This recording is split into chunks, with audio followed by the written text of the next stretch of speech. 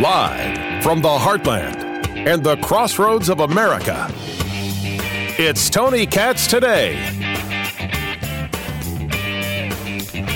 So we finally know who Anonymous is. And Anonymous is the best name for him because you have no idea who this dude is at all. You never heard of him. His name is Miles Taylor. Who's Miles Taylor? Exactly. You never heard of Miles Taylor a day in your life. Wait, who's Anonymous? This goes back to 2018. And it was a piece in the New York Times. The vaunted New York Times.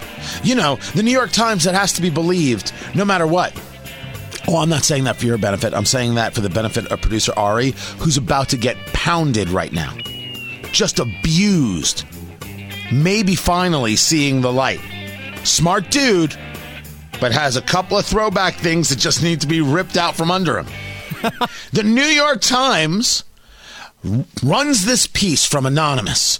Senior official in the Trump White House. Ooh, Anonymous. What are they saying? Well, that Donald Trump is unhinged. Unhinged, I say. Clearly, he is a threat to himself and all of humanity. If we allow Donald Trump to go about without some resistance, hashtag resistance, we will all be doomed. Doomed, I say. We will all die. We will die a million deaths. Our children will die. Their children will die. Their children aren't born, but they might die from abortion. But abortion should be legal. That doesn't matter. They will die anyway because of Trump. Wah!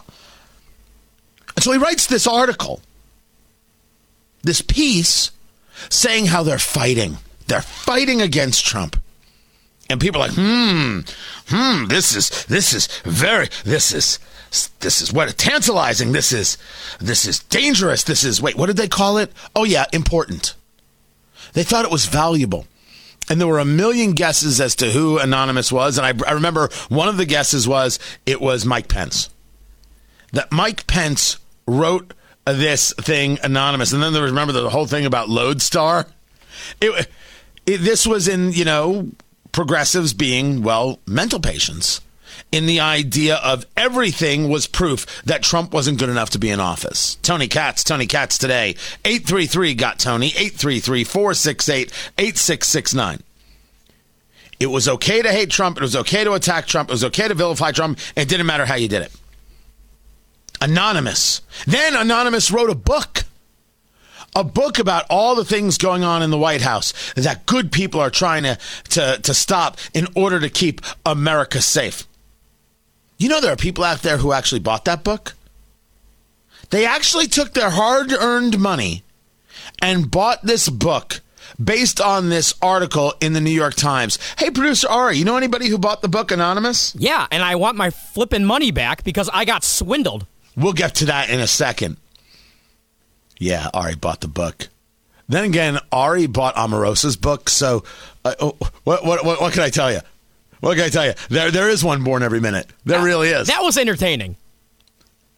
Turns out Anonymous is a guy by the name of Miles Taylor.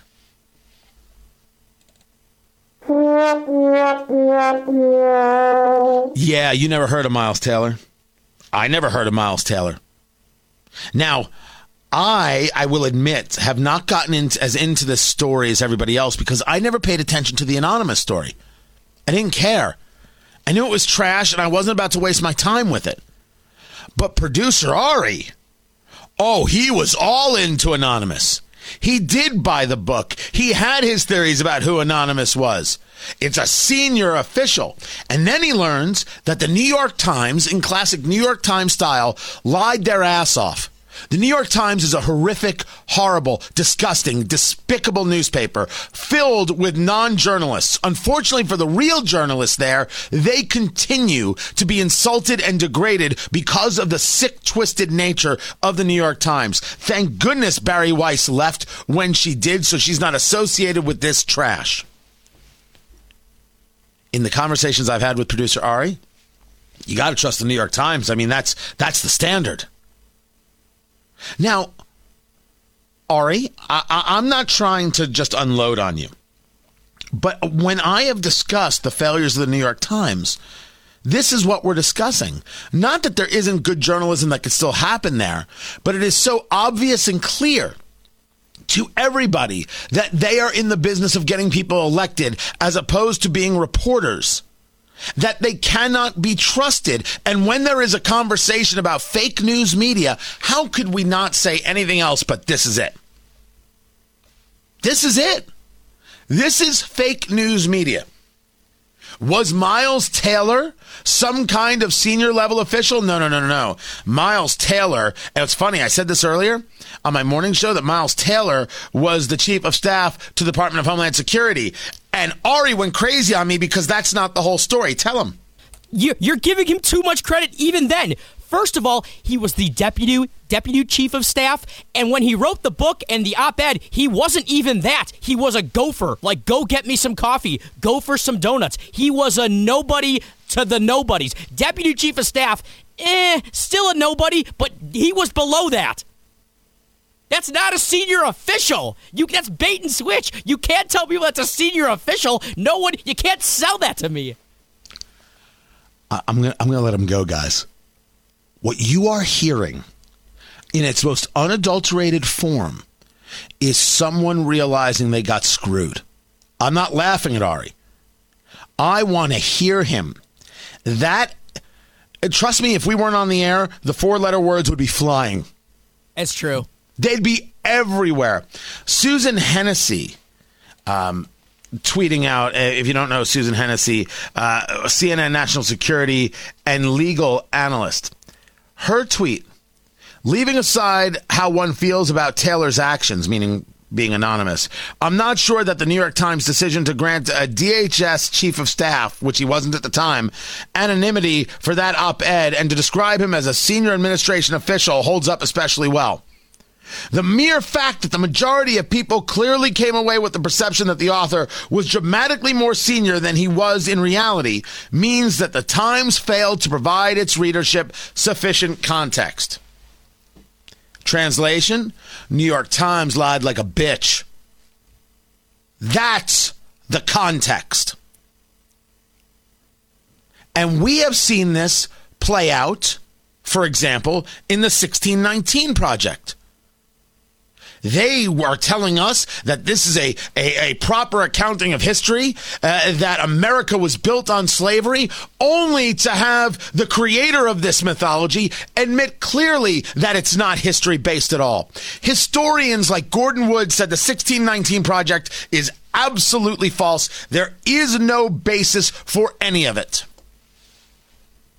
The idea that America was founded to codify the institution of slavery is garbage trash told by garbage trash people who want to push narrative over facts, and that's the New York Times. And this is further proof that the New York Times is not to be trusted.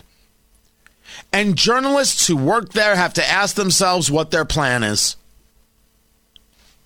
It's not journalism. It's not journalism at the New York Times. It is narrative. It is pushing for agenda. It is not. Journalism is printing what the other guy doesn't want printed. Everything else is PR. That's George Orwell. Well, the New York Times is about printing what helps them ideologically feel good. And guys like producer Ari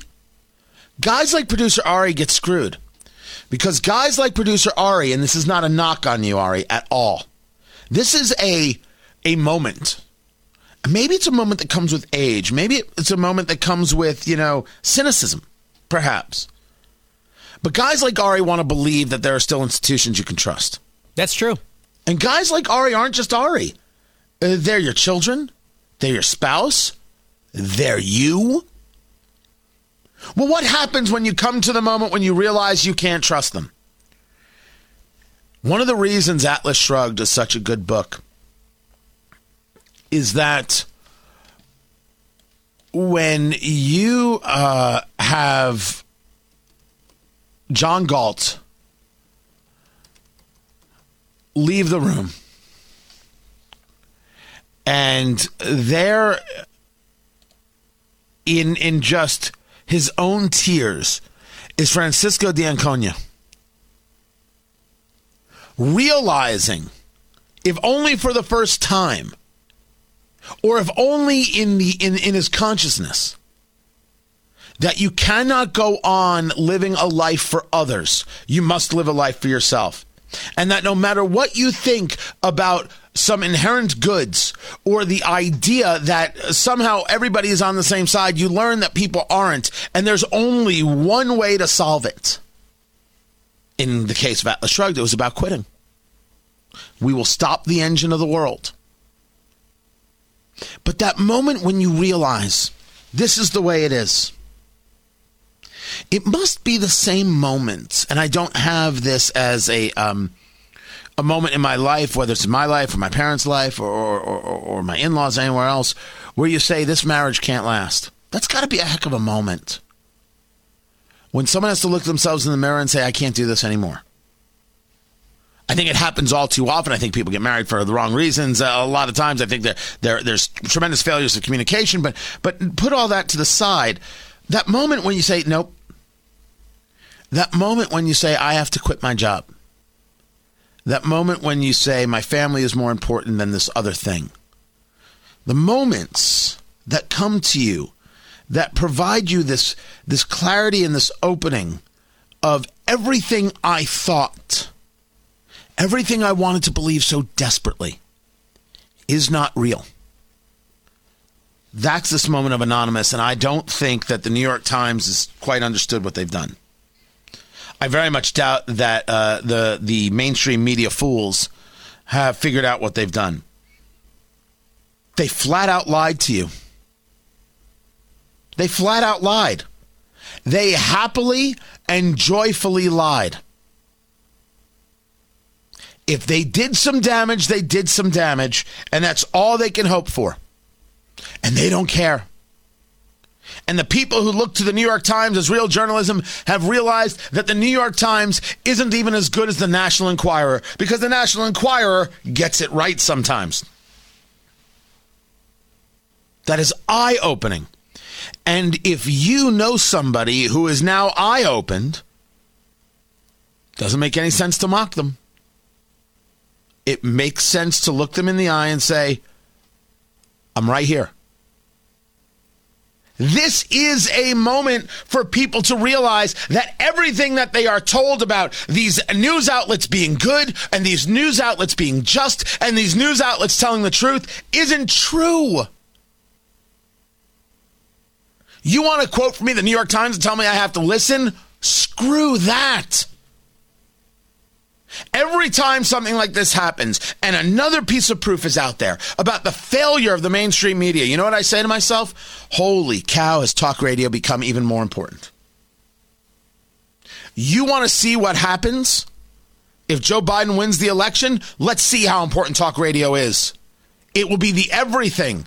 It will be the only last place where you can get information. If Trump wins, watch what happens with talk radio and how important it becomes, because it'll be the last place, the only place where you can get honest information and a breakdown of the conversations.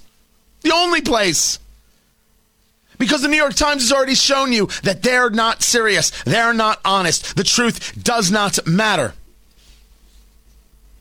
They told Ari that this was a senior official. Ari, producer Ari, is Miles Taylor a senior official? No, not even close. Not even close to someone who was a senior official. So the question is, do you feel like you were lied to? I feel like I got screwed and I want my money back. Like legit bait and switch. I would have never bought the book had I known it was from him. On the article itself, in terms of the New York Times, do you feel like you were lied to? Yes, but not as much, because they didn't make me pay for that. I felt like I was betrayed journalistically in terms of reading it. But again, they didn't take my money. I was just tricked. It's one thing to be tricked, another thing to be screwed. And I happen to be both. Ooh. Let's walk through that really quick. It's one thing to be tricked. It's another thing to be screwed.